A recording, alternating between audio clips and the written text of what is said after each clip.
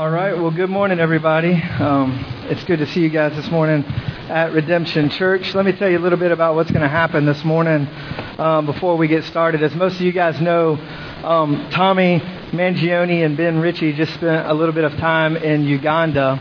And so this morning, we're just going to take our time during the service this morning just to sort of talk through that relationship that's developed with a couple of people, couple of churches, couple of organizations in Uganda, and talk through their experience on the trip and sort of where God has us moving as a church with the relationship of a few different people, a few different churches, a few different places in Uganda. So to begin with, I want to read a passage from the book of Revelation chapter 7, and if you'll just listen along with me.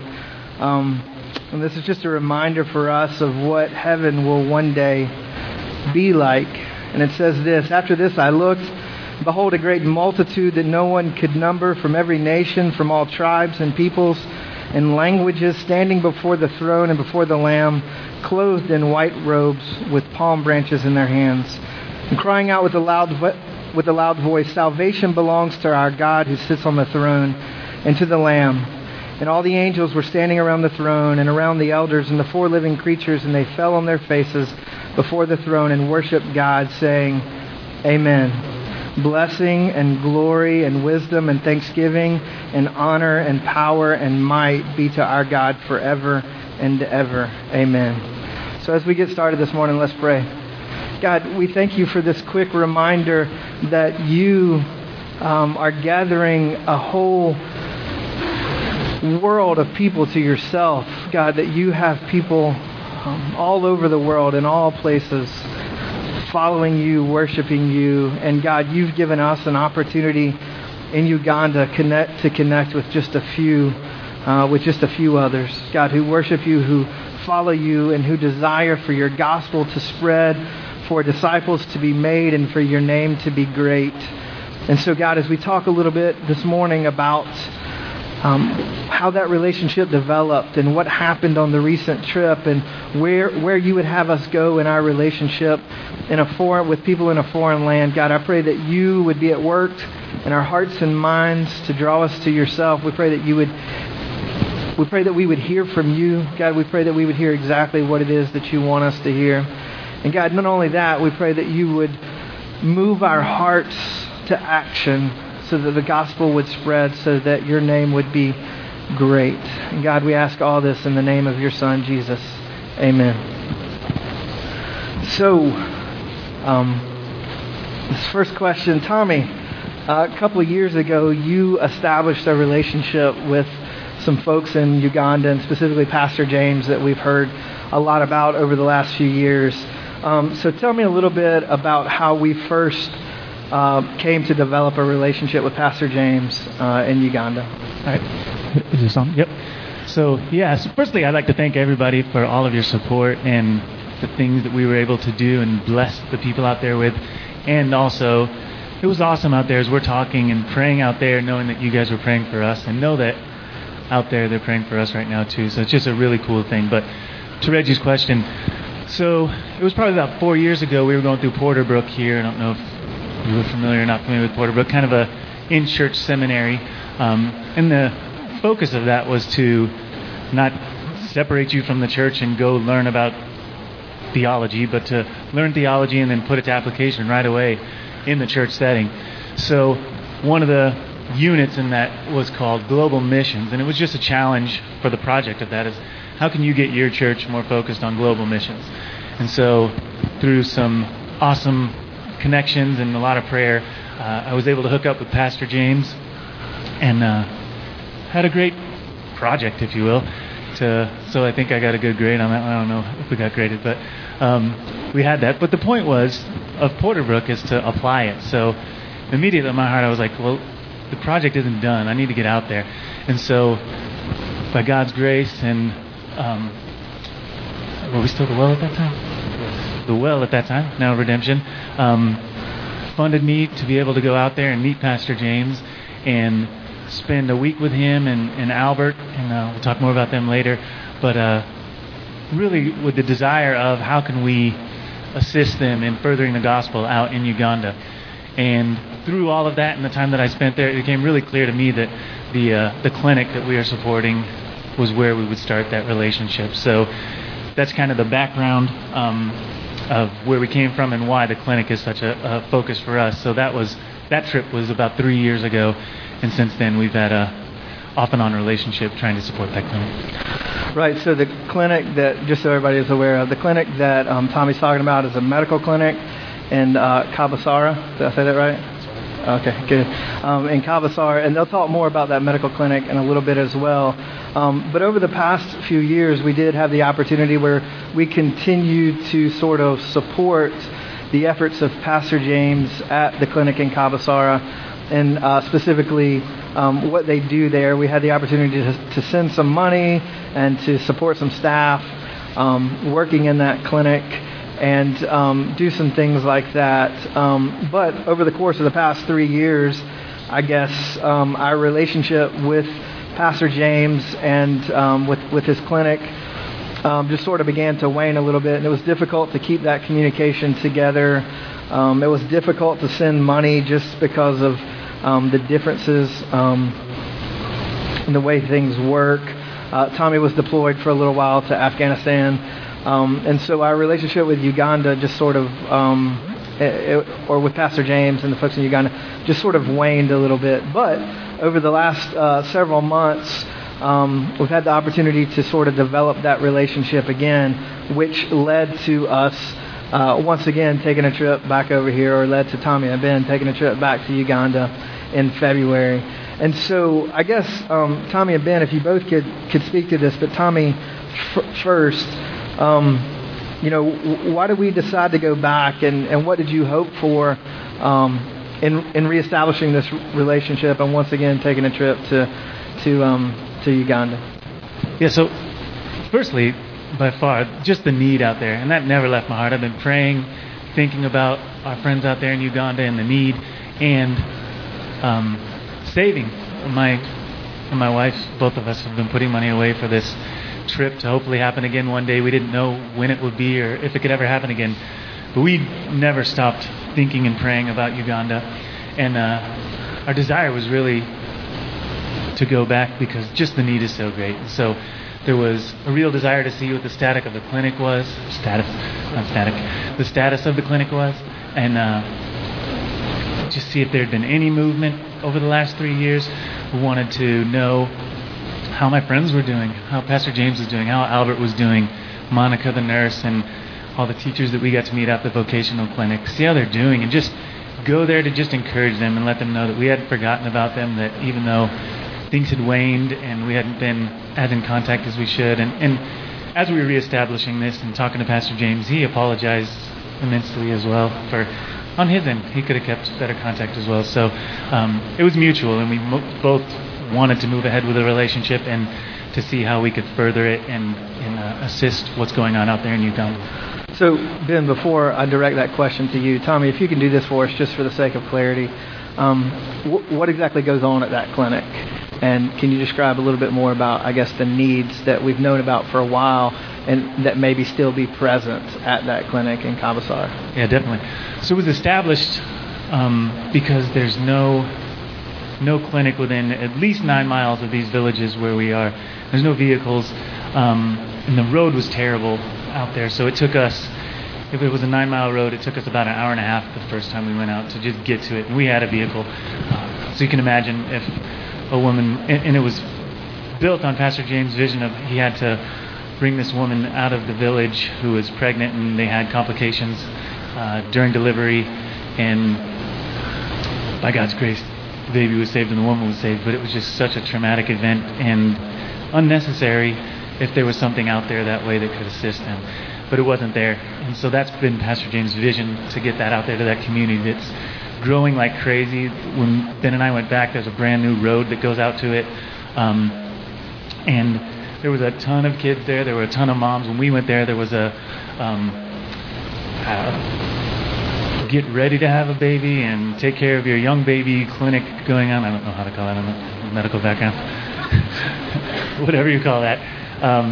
So if you saw some of the pictures, moms who are pregnant, and moms that were just pregnant but not anymore. Dealing with those kids and helping them get their immunizations and stuff like that. So there was what do they call it? What was Jen? She was midwife. Yeah, midwife. That's the word. I'm really not good at this. I knew my wife. She's a nurse. She was a midwife. We sent the 2 medical experts. Right. To the clinic. Hopefully some of you can fill in. Yeah, people who have babies there. So there was a midwife, and she comes out about once a week, 1 week a month, and they really they need a constant presence of the midwife out there, but they just can't afford it. And half the time, the issue with what goes on out there is people will come and try to get services, and even if they can identify what's going on, they don't have the meds to assist them and to take care of them. So that's a huge need out there. It's just stocking the cabinets. And also, there's only 2 rooms, one of them which Monica lives in. So the other room is the welcome is like a just shanty roof that they just get to sit under outside, and where they go and get with the midwife, go through what's going on with them and get checked up. That's just a 1-room indoors where we'd have all the cabinets, they would have all the meds, and there's no real air conditioning or anything like that. So the needs are great, and mainly though it was based off of the midwife getting a place out there for pregnant moms and babies, and then moving on, there's a greater need for the entire community and all every medical aspect, just because there's nothing out there. So the basis of our relationship that Tommy has spoken to Pastor James in the clinic in Cavasara was the fact that there was huge medical needs there, especially as it relates to childbirth and some other issues like that. And that's sort of the history of our relationship with Pastor James and the clinic in Uganda. But going back to the question a second ago, Tommy stated why he wanted to go back. But what did you hope to accomplish in going back or going with Tommy this time to Uganda? Well, I originally started talking to Tommy because Tommy was back around and ready to get things going back in Uganda again, which was exciting. And some of us were kind of like, yeah, but we're not really talking much, and the communication's kind of breaking down, and we're not able to get money to him. And so I just was kind of coming along with Tommy and trying to hear more about it, because honestly I was in the dark a little bit. So trying to learn more about it, try to figure out if... basically my role at the beginning was just to help us establish a better relationship with some folks over there. Maybe somebody who was from America would be over there. That way we think a lot alike and we could just communicate better. So that was my role at first, and my plan was to plan it and send somebody else with Tommy, because I didn't really care to go. Planes, that's not cool. I don't like planes. And but as I started planning it, I got contact with an Acts 29 church plant in Kampala, Uganda. So I started talking to them, kind of hoping that somebody there could host us that, might be able to give us some direction. We ended up planning a trip with them. God made me go, so that was good. I was excited once I felt like I really should go. So, but then I guess the goal just in me going with Tommy was to not just go and help at the clinic, or not just go and help in Kampala or wherever, which we want to do those things. But number one, because we know at Redemption Church that we ought to be doing something, that we ought to be reaching out beyond the walls of our church, out beyond the boundaries of our city. And so we want to do that. But to try to establish something a little more, just try to find something that was gonna stick around, whether me or Tommy left, or if we all died in a plane crash one day or something, just to be morbid, But anyways, to establish that, and then also as I was getting ready to go, what really started getting me more excited was that, or as I thought about why we should go, I started thinking about what it would mean for us to go and come back, right? And so I really started wanting to find a contact and somebody who would help us. You always hear if you go on a mission trip that you're going to get more out of it than you put into it, but a lot of times that's just it's very unintentional. It happens. But I wanted somebody that would help us be very intentional about that, because I realized that I knew that when I went, my perspective would change and I'd come back looking at things different. That's everybody's story, whoever goes overseas and does missions, right? So I wanted somebody who would be very intentional about sending us back to to Augusta to be on mission. And so that's why I went. That was the whole point, was to establish those contacts and find somebody who would kind of share the same vision for our trips and all that. So. Okay, Tommy, first I'll ask you this question, then I'll ask Ben. But this is going to be difficult for you, but in 3 or 4 minutes, tell us about your experience on this trip. It was great. Wow. Okay. Would you like to say anything else? Yeah, no. So awesome. So hadn't seen Pastor James or Albert or any of those guys for 3 years, and got back to see them, and it was just like brothers from another mother, just hugging each other and loving each other, praying together. And if you get to ever meet Albert, you'll pray a lot. Albert's a rad dude, and we'll go on trips to somewhere, and we'll stop and we'll try to get out, and Albert will stop us all from getting out and start praying for us, thanking God that we got to where we got to. And really, it's legitimate in Uganda. If you get to experience the roads out there, it's an experience. But yeah, so that was awesome. I love that, and getting to see the kids out at the clinic again, of course, that's just the tug at your heartstrings like no other, and you just want to just give everything you have to them because they really have nothing. And you see the rags that they're wearing, and we were able to give some money to the nurses and gave a T-shirt to 2 kids, and they just freaked out. It was like the greatest thing that ever happened to them. Just a T-shirt. So that was awesome.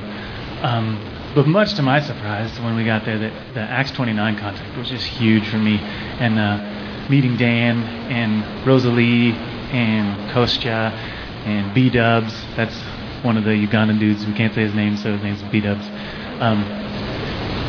Meeting those people, and we'll talk about it later, but just immediately it was as if Redemption Church was there. It was just different people, and they accepted us in right away. We were speaking the same language. We just had an awesome love for Jesus that was totally shared by everyone, and it was just a great, great experience. And as awesome as my first trip was, this was even that much better because of that connection, and to have people that had been there for 6 years and could really understand the culture there, but understand my American mindset as well, and help us to interpret what was going on around us. So, Ben, I would ask the same question to you in just a few minutes. Tell me about your experience on this trip, and if you could dive into a little bit more about the Acts 29 Church and the contact that we made in Kampala. Yeah, well, my experience was a whirlwind. I think that's the best word I've come up with for it. It just seemed like it happened really quick. We flew out of here, stayed in Amsterdam for 22 hours, then flew to Uganda, got there in the middle of the night, and got to go drive to Kampala in the middle of the night with like 1 million people on the streets who don't know how to drive. And so, it was just shocking, immediately shocking. We were playing chicken with like dump trucks. It was incredible.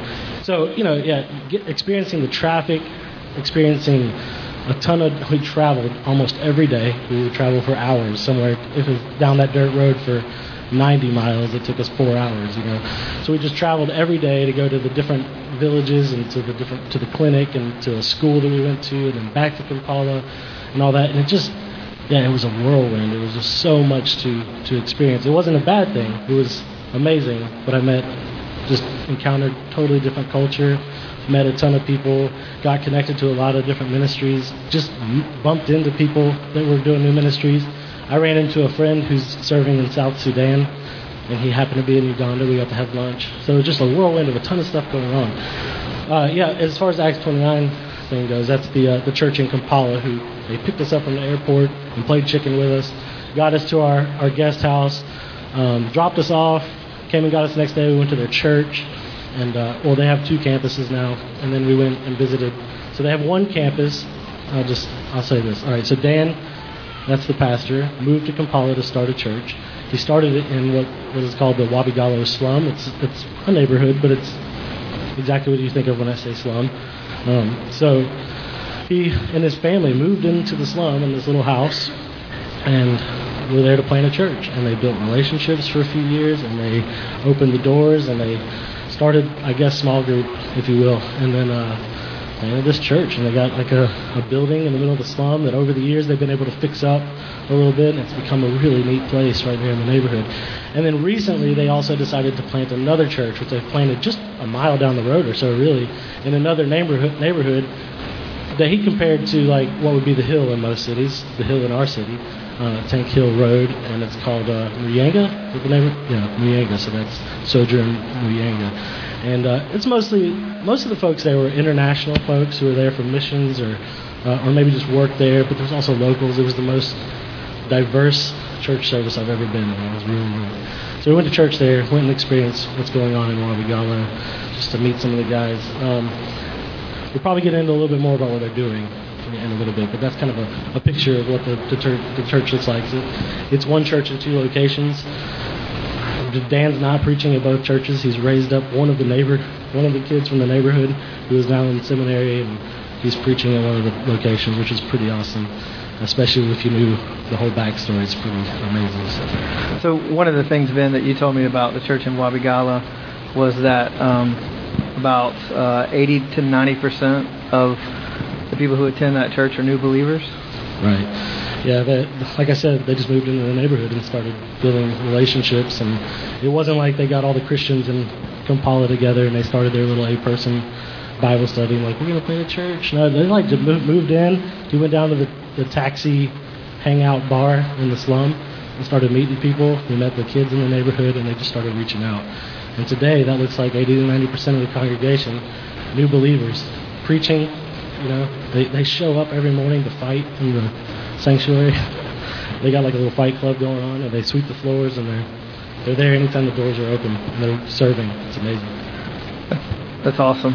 So just moving on from that then, so since you've told us a little bit about your overall experience, Tommy, can you sort of dive in and tell us what your single most defining experience was during your time in Kampala and Kabasara? Yeah, and as Ben was saying, how Dan wants to be intentional sending us back. That was one of his questions too, and it's a really tough one to process. But thinking about it and everything that we experienced, and I don't know, this would probably be on par with 20 other things that happened. But one thing that really stuck out to me was what Ben kind of alluded to, this kickboxing / CrossFit thing that they have going on there. And along with being a pastor, if Dan wasn't a pastor, he'd be a race car driver or a kickboxer. And he does kickbox, like he actually does kickboxing matches. I don't know if it's out there or not, or if he comes back to the States and fights, but he's a real kickboxer. So we went out to the villages, we came back, and immediately when we got there was a connection between me and Dan with this CrossFit thing, and I know there's a lot of baggage that comes with CrossFit, and a lot of people don't like it, but I won't be annoying and tell you how fast I did whatever workout that I did. But I do like it, and it helps me, and it helps Dan as well. So immediately we started paleo jokes, if you know what paleo is. It's an inner circle. And when he would drink a Coke, I'd tell him that's not paleo, and he'd get back at me with something else. But we had a great time just making that connection. So he invited me on the Thursday that we were leaving that morning to come to their class, the kickboxing class. It would be an hour kickboxing and then an hour of CrossFit type stuff, and he let me create the workout. So we did that, and I got to go there and meet the guys. And so I did the beginning with them when we were just doing the lines and doing stuff. And then they did this thing called machine gun, and it didn't sound good. So I'm like, I'm stepping out, Dan. I don't want to do machine gun. And they were, no kidding, no headgear, sparring. Like, so you'd sit there, and however many guys were there, you get a minute and a half to fight one guy. You get a 10-second break, and then the next guy would come, and you'd fight him.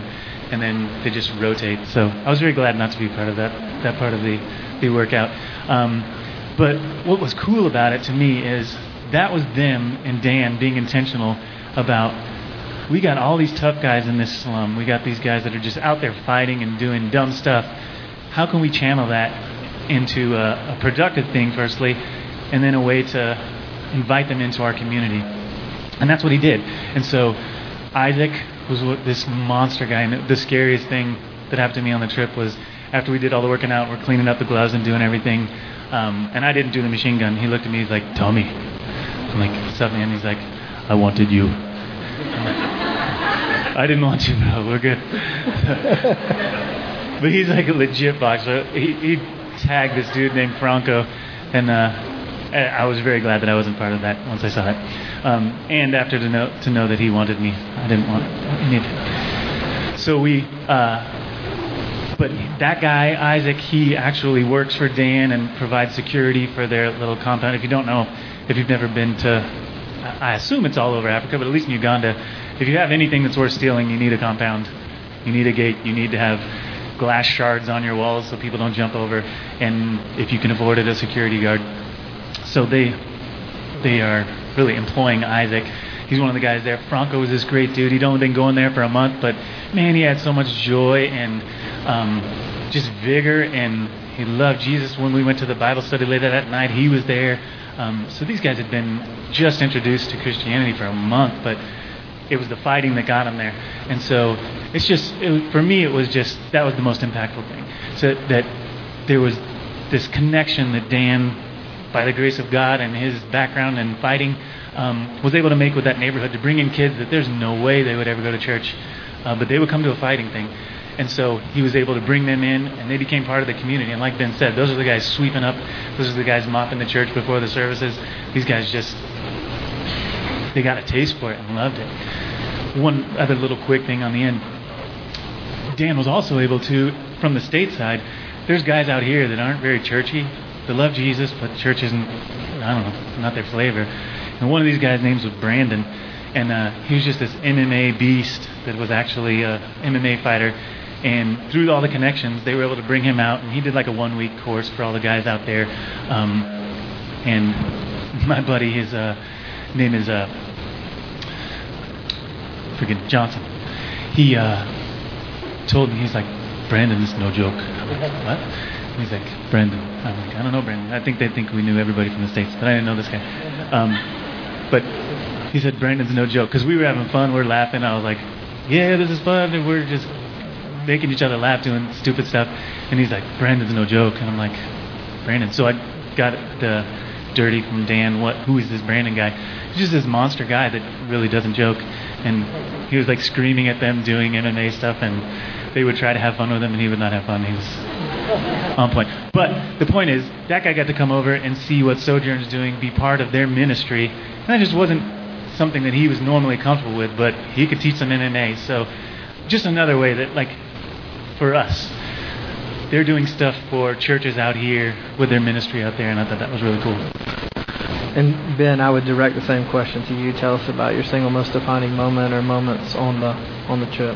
Yeah, I have two. But so the first one was we had just gotten there. We went to church on Sunday, like I said, and we went down to Wabigallo. They were practicing for an Easter skit at Wabigallo at that point. And so after that was done, we just kind of loaded up in the car. We're going to go to lunch, and this is becomes our first tour of Wabigallo.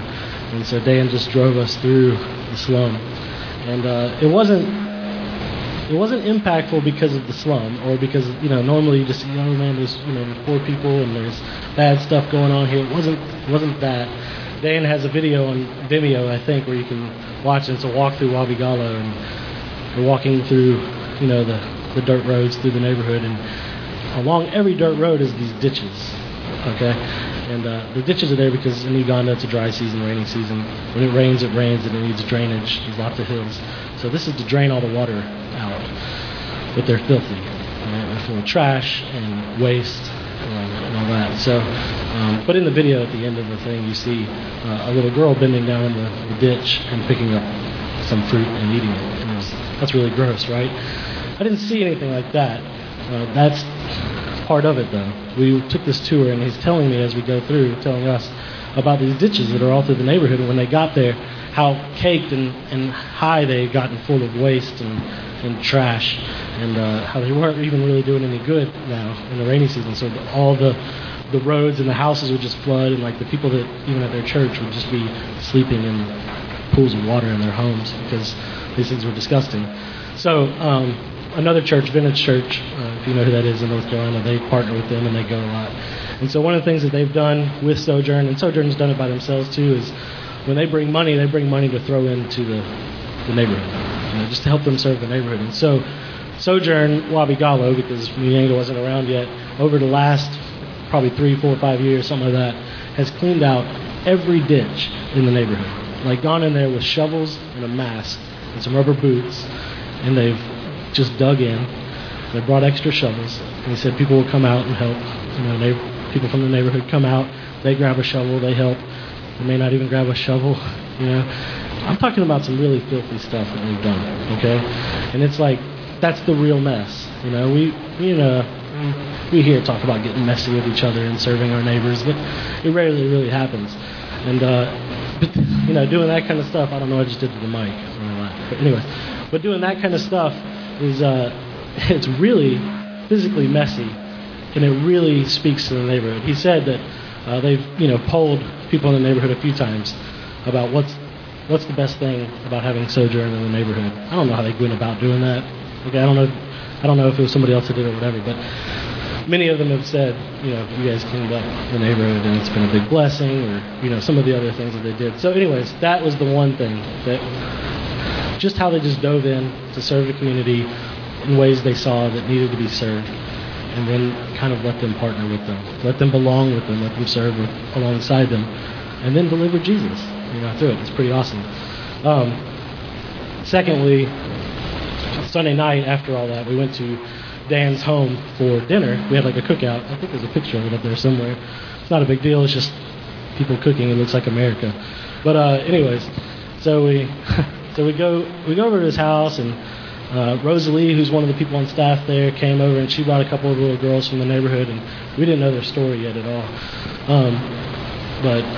So Dan's talking to a couple of the girls. It was just me and Dan outside. We're talking about church or whatever, and a couple of the girls came over, and he tells them he loves them, and just messes with them a little bit. And anyways, then he just kind of opened up and said, you wouldn't believe what she looked like 3 years ago when I first met her. And he told me about a little girl with no clothes, super sick, hungry, living in a very abusive environment. A mom who is drunk all the time. Dad's not around. Mom has lots of boyfriends who come around. If the mom's not there, then And so, just a very abusive environment, very traumatic, I guess. And so, like when she first came around, Dan said that he couldn't even talk to her. She was very skittish because he was a man. And it took him a while to understand what was going on, but. Anyways, at this point, Rosalie has taken in several of these girls in the same situation. They live with her in her little home in the slum, and they kind of look at Dan as their dad, as a father. He's the only male that they've ever known that loved them without any other, motive, which wouldn't be love anyways, but has shown any affection towards them without a different motive, but just to love them like Christ loves them. And then he told me that, there's pretty much nobody at the church who didn't have that same story. And there's pretty much nobody in that neighborhood who doesn't have that same story, girl or boy. And that was on Sunday, like we just got there. And so that just changed the way I saw everybody for the rest of the week, is to realize everybody has these horrible stories, stories that I can't talk about even right now because he went a lot deeper than that. Stories that I wouldn't even begin to understand, and sometimes we think that we have it bad, right? But these people have come to know Jesus. They've come to know people who love them like Jesus loved them, who've dived into the mess, who have gotten their hands dirty, who have brought them into their home, and paid for their education or fed them, and just persisted to love on these little girls and boys, and now they know Jesus. And now they're serving. And some of them are, like I said, being raised up to preach or to teach or to serve in some way at the church. And they're doing it with other people. They're diving in also. So. Tommy, I saw on Facebook when you guys got back to town, and you're wearing a shirt this morning that says it, but the Sojourn tagline or something that is big at Sojourn Church there in Kampala is the slogan, one tribe, one family, one language. And can you tell me more about why that makes sense in their environment? Yeah, for sure. So personally, when I got there, one language was huge. So not just English, but the gospel. So we got there, and we started talking to Dan, started talking to Rosalie, started talking to Kostya, B-Dubs, everybody that was there. they spoke the same gospel that we did. And it was so awesome and so refreshing. Like, you walked in there, and like I said, it was like we had Redemption Church. There was another campus almost of Redemption. They were so right on par with our heart here as an 829 church. It was just beautiful. So immediately, I felt like if I needed to give a sermon on Sunday, I could, because they speak the same language. It was so awesome, and the gospel was so clearly taught there. And all the guys were getting it too, which is the most encouraging part. So I thought that was huge for me personally. For them, what really stuck out to me is we got to go to, after me and Ben and Pastor James and Albert had been out on the road and out in the bush, if you will, for the last couple of days, and we got back in, and we were going to go to service on Wednesday night. They were doing a Lent thing on a Wednesday night, so they were going to speak on the cross. And this was B-Dubs. He got to speak, and he made it clear that he's not a pastor. Pastor James called him a pastor, and he's like, I'm not a pastor. So he wanted to let everybody know he's not a pastor. But he preaches all the time out there. And we got there, and when we walked in that night, we invited Pastor James and Albert. I didn't know. They're Anglican guys, if you didn't know. So Pastor James is an Anglican priest. Albert's raised in that tradition from a different part of the country, so a different tribe. And they were very excited to come to the service Wednesday night, which was cool to me. I was like, wow, all right, let's do this. Let's see what happens. These guys are going to hear the gospel. And I know from spending time with them that these dudes definitely love Jesus. I don't know the Anglican tradition. I don't know Anglican theology per se, but I know they love Jesus. And that was clear to me, especially after this Wednesday night. So we got to go there. People are mopping up. Pastor James immediately just goes, grabs hoses, and starts filling up water buckets and helping them mop up and everything. And he's in nice clothes for there, but he didn't care. This guy likes to get his hands dirty. So Pastor James right away did that. We got to go meet with Dan before the service, and we're just sitting there, and Dan's kind of just throwing out some things, and we're talking, and both Pastor James and Albert are looking through the little handouts that they had for the church, what the church was all about and stuff like that. So I didn't think anything of it. We go out, we start singing, and we're singing some of the songs that we sang this morning already. And it was, both Ben and I didn't say anything at the time, but when we were reflecting on it, it got really emotional for both of us that night. I was here, Pastor James was here, Albert was there, Ben was right in front of them, and we were all just singing our hearts out to Jesus, and it was so awesome. And both of us said, we had to hold back the tears. It was great. Yeah, I don't cry. Tommy did. He was bawling like a little baby. Okay. I'm just kidding. It was Mickey. I'm not scared. Okay. It was really emotional and really cool. Just after going out, and man, there's nothing out in where we were, and to come back and to just kind of that be over and that experience together, and then to sing to Jesus and know that that's what it's all about. That's why we're doing all of this. Oh man, it was powerful. So then B-Dubs invites us up afterwards to just say a few words to the congregation, introduce us. We're there from out of the country, and Pastor James and Albert were there from where they were.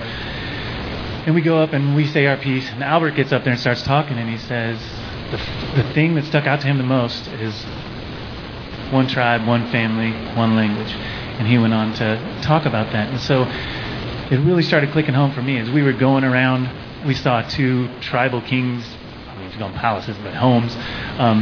But they have those still. There are tribal kings out there in Uganda. We saw two of them. I think they said something like 70 tribes in Uganda. We saw those. When you're in Kampala, Luganda is the language they speak. When you're in where we were, Kibale, I don't know how to say it. When we're out there, James had to speak like 5 languages to be able to take us around. Yeah, it's not just dialects, it's languages. But out there, it's a totally different language, different tribe. We came back, and Albert got that. It clicked with him. This is truly in Christ. With the message of the gospel, we are one tribe and one family and one language. And man, again, I just had one tear. That's not what I thought. But one tear ran down my face. It was so sweet and so awesome. And that is like, that just sounds goofy to us. One tribe, one family, one language. Whatever. Good slogan. But for there, it really meant something. And for these Anglican dudes that had never been to an experience like this of hearing the gospel and seeing people loving on each other and having hot, sweet tea afterwards together, which was another awesome experience. they got it. They saw that we are one tribe, one family, one language. Okay, so Ben, let me turn it a little bit here and say the concept of one tribe, one family, one language. And I have a twofold question here for you. Number one, do you think that has any application here for us at Redemption? Number one. And number two, where do you see that tagline, that motto, where do you see that correlating with Scripture? Is there any scriptural basis for it? And where do you see that? And how do you see that playing out here at Redemption? Yeah, I do think that it has a lot to do with you, or it has implications for us too. I think the language is a little different. We don't understand tribes as much. I mean, I've seen churches here try to use the language tribes. And when I worked with Campus Crusade, we used the language tribes. It didn't make a lot of sense to us. But, so the tribe thing is one thing. One family, we kind of get that. Right, with different families, one language. Most of us speak English. So that doesn't necessarily seem to be a thing for us. But I do think it has implications for us. I think that we are still very different people from very different places. Probably in this room, especially at Redemption Church, we have a very transient group of people who come from all over the country, if not the world. We all live in, even though Augusta is what Augusta is, we live in different parts of the city and live totally different lives. I mean, my life downtown looks a lot different than Reggie's in Grovetown. So, I mean, we all live different lives. Come from different places or whatever, but what draws us together is the gospel, right? Is that Jesus made a way for us to know our Father. As far as Scripture, immediately when I saw their slogan or their tagline or whatever you call it, ours being Gospel Community Mission, right? I went to the same place I go to when I hear Gospel Community Mission, and that's turn there. It's 1 Peter 2:9, and I know I've personally read it before. And I've preached a couple times, and we've used it a lot. But in 1 Peter 2:9 it says this, but you are a chosen race, a royal priesthood, a holy nation, a people for his own possession, that you may proclaim the excellencies of him who called you out of darkness and into his marvelous light. Once you were not a people, but now you are God's people. Once you had not received mercy, but now you have received mercy. And so when I read that, when I think of one tribe, one family, one language, when I think of gospel community mission, I go back to the same thing. Our one language is the gospel. It's that Jesus Christ made a way for us. He's called us each out of darkness and into his marvelous light, making a way for each of us to be in a right relationship with our Father, which makes us brothers and sisters in Christ. Makes us one family. Makes us a chosen race, a royal priesthood, a holy nation, a people for his own possession. So the gospel's our language. It calls us to community. What for is to go out on mission, right? And so the language that we speak is a missional language that says, Jesus made a way for me and he made a way for you, and he's bringing us all into the same thing. And that sets us to go out. And so Tommy's mentioned several times, it almost seemed like a Redemption Church over there. I mean, in different ways. But they have the same message that we have. Jesus made a way for us, and that he calls us together, and together. Anyways, he calls us together so that together we can proclaim the gospel to a whole world that doesn't know him. They're doing it there. We want to do it here. We're doing it together there. We'll help fund them, and they'll help send us back. So we're in this, we're kind of in it together. Jesus made a way for each one of us, not just in this room, but he's brought us to be brothers and sisters with the 100 tribes that are in Uganda also. Awesome. So moving on from there, Tommy, and then Ben. Ben, if you'll just jump in right after Tommy's done. But Tommy, what do you see as next for you as it relates to a relationship that you developed with Pastor James and now Sojourn Church in Kampala? What's next? What do you see as next? And Ben, when Tommy's done with that, if you'll dive into where do you see Redemption going in the next steps as we continue to develop relationship with both Pastor James, the clinic in Kabasara, and now Sojourn Church in Kampala. Yeah, so for me personally, this is just tugs at my heartstrings. I love it. And for me, coming back after that, and especially seeing the Acts 29 guys and seeing Pastor James, we talk about living sacrificially, and that's all they're doing. Like, they've given up everything to go live in a third world country. Pastor James had the opportunity to not come back to Uganda after his studies, but he did. And they've chosen to be there, and they feel very called by God to be there, very empowered and very joyful in their mission. And so I bring that back with me here, and one of the things that just, after being with them and being part of that family and part of those people living actually on mission, I gotta have that here. I just can't go back to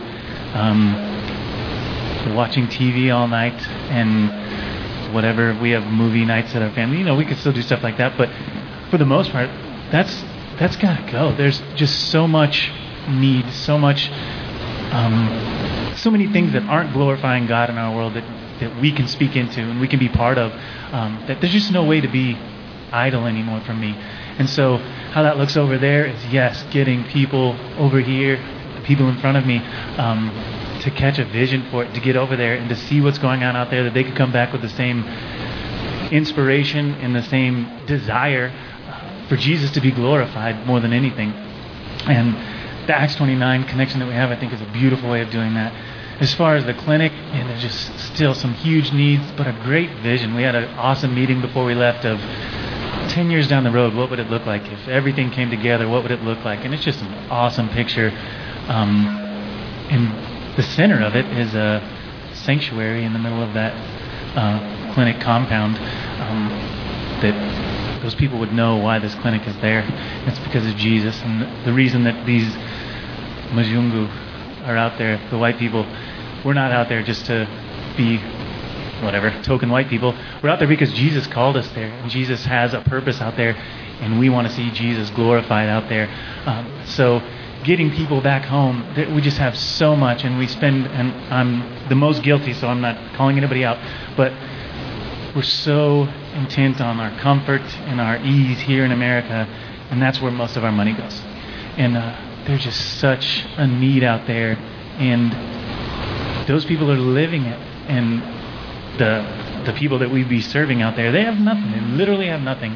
And when we got to go around and hand what was the equivalent of $20-something to the vocational teachers out at the vocational school that's out there, you should have seen their reactions. It was like Christmas morning, and they were 5-year-old kids, and you just gave them like a Nintendo or something. They went crazy, and they were so excited when other people got it. So we'd give it to one guy, and all the teachers over there would be like, "Ooh!" They're getting so excited for him and seeing him getting $20. They just went crazy. So the need is great. We're so blessed over here, and you got to experience over there to know where I'm coming from, and I want that for all of us.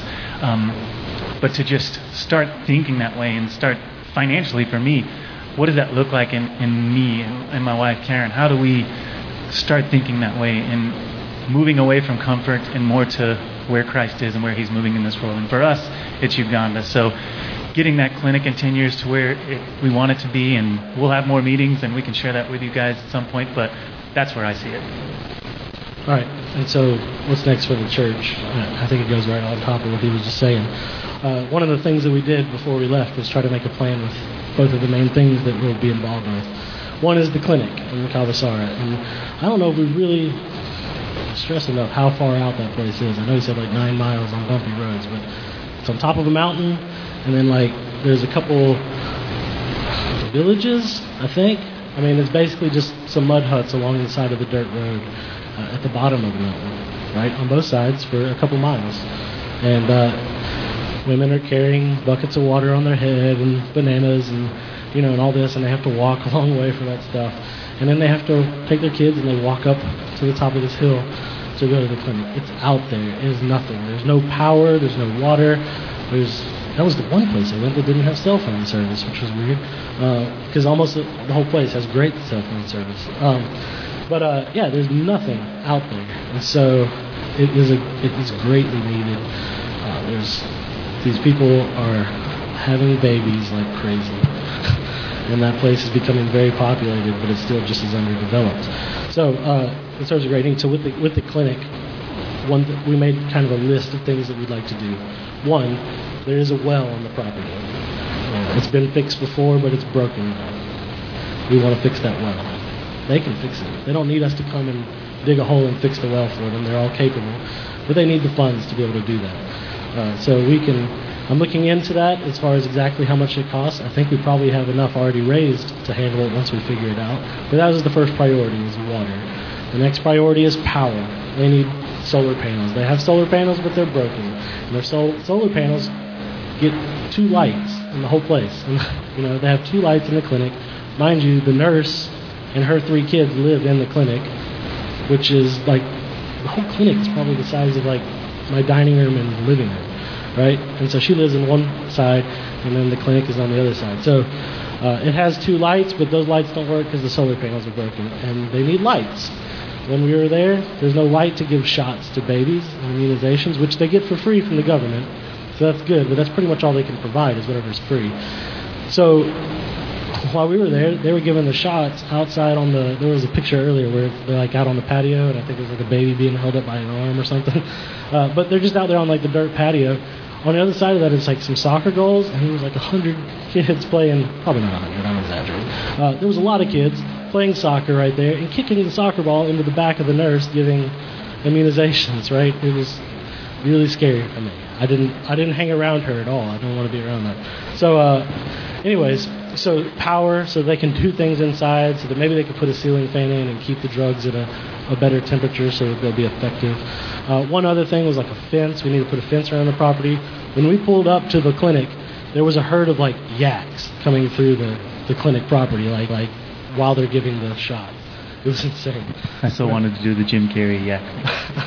So they need a fence around the property to keep the wildlife off, and to keep kind of regulation on that well so it doesn't keep getting busted. Without that well, a lot of those people are walking, I think he said 3 or 4 miles for water, something like that. So when that well is functioning, even those people at the bottom of the hill can come up and get water. So that provides a big need. In the future there's a lot of other little things along the way, but in the future it would be good to have another building built. That's something we don't need to do. I don't think that we need. That's one thing that's really eye-opening for me is I think we a lot of times say, well, we could do a medical team, we could do a construction team, we'll just go over there and do the things that these people are completely incapable of doing. Well, that's not the case. They can build all kinds of stuff. They're building tons of stuff out of sticks. I don't even understand it. There's like scaffolding made of branches all over the place. It's weird. But they can build the thing. They just need the money to build it, right? So over time, the vision would be to get another building built with some more rooms. They'd like to provide more services, have like a full-time midwife, a nurse, a doctor, somebody who can like take care of other things outside of babies and what is that? What are we talking about? Like prenatal and labor and delivery? Is that pretty much what they do? And then I'm a doctor. So they do, and then they do shots for the babies. That's about it. So they want to be able to treat more than that, and man, they need it. I think tuberculosis is a big thing. Malaria is a big thing. People die of diarrhea all the time. I mean, these are things that we just get some Pepto. That's not a big deal. So, anyway, that's kind of the vision for there. I'm sorry that was long-winded, but that's kind of what needs to happen at the clinic. The other thing is that at Sojourn in Kampala, they don't need us either. Nobody needs us. That's the big thing. They don't need us.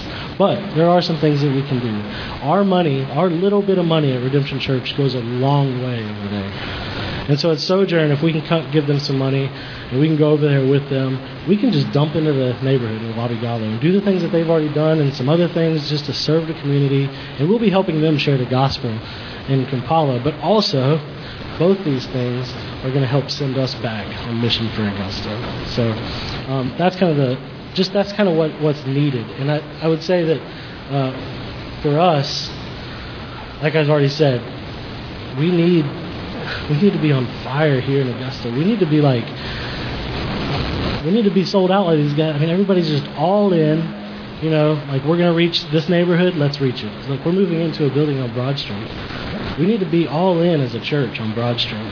There's a lot of people that don't know Jesus down there. There's a lot of business owners. There's organizations everywhere. It's a very, very busy place during the week. And there's a lot of people who don't know the gospel. And so, it's more than just doing a First Friday thing. Or like, those are all these, anything that we do, that's good. I'm not saying that that's bad. But we need to be fired up. And I think it's a perspective thing. I think we're comfortable, and I get that. That's what I want out of us going in the future. Now, so this is what I would ask is, as far as what's next for Redemption Church, I would just ask you, number one, to think about what would happen if your MC, your missional communities, could collect money together and send one person from each missional community to go to Uganda in August. We want to do a trip in August. What would it look like if we could each send a person there who would then come back, fired up and just infuse a little bit of passion in our groups? What would it look like for us as a church to be able to collect some money and send it to the clinic and have water delivered there, have patients prayed with through all the different things that we are doing? That's one of the things that you mentioned, like chaplain or whatever. So they want to deliver the gospel through these things. It's not just a humanitarian effort, right? That would be useless. We want to deliver eternal life. I love that on the well there's like a sign that I'm not going to try to quote it, but basically, if you drink this, you'll get thirsty again.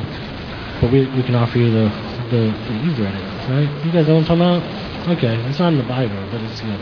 So, anyways, but that they're offering Jesus, who lasts forever. What would it look like if, not just collecting money, but what would it look like if we came back and we're all in on Broad Street. We built relationships with business owners or other organizations or the people you work with, and we made a way for them to serve with us. What if New Moon could sell Uganda coffee or something and donate? Or what if people you work with could serve with us? Or people in your neighborhood could go to Uganda with you, even before they believe in Jesus, like just to go help people. My thought is, and what kind of excites me about it, is maybe in our going to Uganda and helping a little bit there, we're making a way to share the gospel with people here who really need it. Whether that's somebody gets to serve and go with, or we come back and they want to hear about it, and so we get to tell them. What would it look like, if we could use this to share the gospel halfway around the world, so that we would come back sharing the gospel with the people on Broad Street and beyond. Obviously, in your neighborhoods and in your missional communities and so forth and so on. So that's kind of what's next. Is we do want to do a trip. We want to call you guys to send somebody. We want you to go, so that you'll come back with being sent. I think it's a great leadership training place, a great disciple training place. Right. So as we come to a point of close, I think what Ben is getting at, and what Tommy has spoken to as well, is that there's a call on us as Redemption, as missional communities, as followers of Christ, to be praying, to be giving, and to look at going. And there's application for that here in Augusta, right where we are, and there's application for that in Uganda. But just for the sake of time, Ben, in just a couple of minutes, do you have anything to add to that? The idea of praying and giving and going? Yeah. I'll try to make it really quick. What do we need from you to make that happen, I guess, is the question. Yeah. What do we need from Redemption Church, from the people out there, to send the gospel to Uganda and then send it back here to Augusta also? Number one, we need you to pray. We've been emphasizing prayer for several months now. A lot of you have gone through the Circle Maker, and we're just doing that 21-day challenge thing. Maybe you're done with that. I hope that you're continuing to challenge yourself to pray for things continuously. But we need you to pray. We need you to pray hard. We need you to pray for Sojourn and for the pastor there. That's Dan. Pray for Rosalie. You're not going to remember all this, so make notes because I'm talking fast. Pray for Sojourn. Pray for Dan, Rosalie, that whole team that's leading the church in Kampala. Pray for those little girls and boys and the conditions that I told you about earlier. Pray for the people in the neighborhood of Wabigala and in Muyanga. Not just the filth and the abuse physically and emotionally, but pray for their soul. Pray that Jesus would rescue them. Pray for the clinic. Pray that God would bring partners along with us, that we would be able to do great things there. Pray for the moms and the dads and the kids out there. I mean, conditions are rough. It's amazing how they make it. We saw 2 preemie twins that were like 2 months old, and they're just the tiniest little things, but they're making it. They live in a mud hut, and they're making it. That's crazy. So pray for the moms and the dads and the kids out there. Pray for Pastor James. He's the one who is kind of spearheading that project, and his son Albert, who is an administrator at another health clinic, and is kind of helping develop the vision there, I think. So just pray for the gospel to go forward there. Pray for Redemption Church. Pray for our church. Pray for Broad Street. Pray for our city. Pray for Augusta, Grovetown, South Augusta. Pray for the whole CSRA. And keep praying for 100 people to come to know Christ this year. That's a big deal. I mean, and just because we're getting late in the year, it seems like it's going fast. Jesus could save 100 people in a moment. He can wait until December 31st. Is there 31 days in December? Okay. So he can wait till then, and he can save 100 people in a day. Just keep praying for it. Don't stop. Pray for 100 people to come to know Christ, at least through Redemption Church.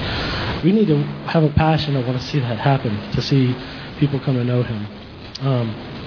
Pray that barriers to the gospel would be bridged, and that people would have ears to hear the good news that we're trying to deliver.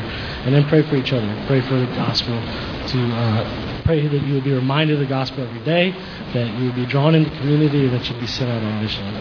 As far as giving, I want to just say, first and foremost, give here, like tithe. Just that. Just do that. It's important. Not just to make the mission go forward at Redemption. It's important for you. It's an act of trust. It's an act of saying, you're my Father, and you know what's best for me. And I can trust you. I know that you're good. And I'm telling you, man, that's a discipline that it'll grow you so much if you're not tithing. Tithe.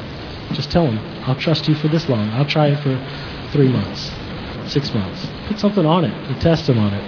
He's good. He's a good God, and he didn't tell you to do something that's bad for you. So give here, tithe. Help with the building fund if you're not already, because that building is not just a cool home for us. It's a mission field. It's a place to bridge barriers to the gospel in downtown. And so give there. That's where we can all throw in together and make the biggest splash, the most ripples for right now. Not only your money, give your time. I know I'm taking a long time. I'm sorry. Yeah, don't give me that look. Give your time. Give your energy. Yesterday we had a work day and we painted. There was like a dozen people. It was awesome. We got a lot done. We have those coming up every Saturday. So if you could sign up for something like that. I'm not just trying to put a thing on it and try to get you to go do that particular thing, but that's just one opportunity. Give your time, give your energy, get messy with one another. If somebody needs a place, give them a place. If somebody needs food, give them food. Like, just be a little bit risky, right, with one another and with those who don't know Christ. So give of your time, your talents, give your home. Show up and help set up so that Reggie doesn't have to do it on his own. When we get down there, hold the doors open for people, invite people in off the street. And then, we're going to need you to give to Uganda. That's all that other stuff is just part of being here. We're going to need you to give. Maybe as MCs this week you decide to talk about that. What does it look like for your missional community to give? We could fund staff. We can fix the well. We can fix some stuff. We can start making some headway on these plans. But in August we want to go, and I think that's super important that we send a team. So maybe your MC could send somebody. Find out who you're sending and send them. Oh man, look what happened. Okay, so do that. Give. Be rich in good works. Be generous. And then lastly is the go. So we probably just sound like a couple missionaries showing you a slideshow and telling you all about our trip. I hope that's not the case. But we want you to go. It was really good for us. It was really quick for us. I want to go back. I can't go back in August. I'm going to have a tiny baby. But, I want to go back and spend some time in one place. That'd be amazing. But I encourage you to go. I think you'll go and you'll get sent back. And things, don't be scared for things that are different or what you feel will be uncomfortable. It'll be better. You'll enjoy it. So just decide to go. Okay. Done. Thank you. So I'm going to pray to close us before we move into a time of response. But I would ask you to just be considering exactly what Ben just challenged us to do, how to pray, how to give, and how to go. But let's pray. God, thank you for the opportunity we've had to be present this morning. Thank you that we've been able to be here together with your people to hear just a little bit about what's going on in the far corners of the world. And so, God, I pray that you would be at work in our hearts and minds even now as we think about responding as to how you would have us respond, how you would have us pray, how you would have us give, and how you would have us go. And God, I pray that you would call us to some radical obedience to the call that you've placed on our life. And God, we ask all this in the name of your Son, Jesus. Amen.